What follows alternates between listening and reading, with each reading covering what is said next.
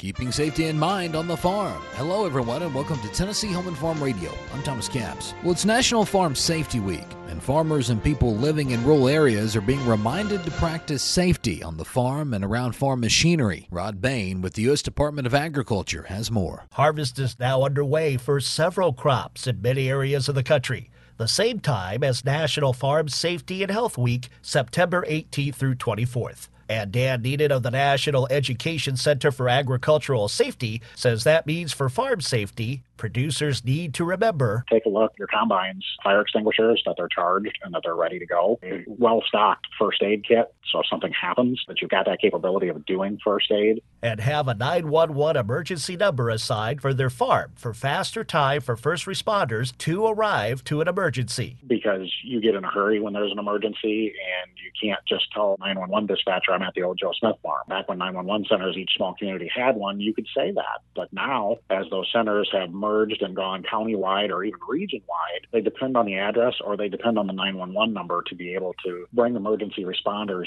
to your farm. I'm Rod Bain reporting for the U.S. Department of Agriculture in Washington, D.C. Now, here in Tennessee, farmers are able to receive farm safety training through a joint effort between Tennessee and the Kentucky Department of Agriculture. Del Dobson with Kentucky Department of Agriculture teaches safety courses across the two joining states. We teach farm rescue and farm safety because it's a package.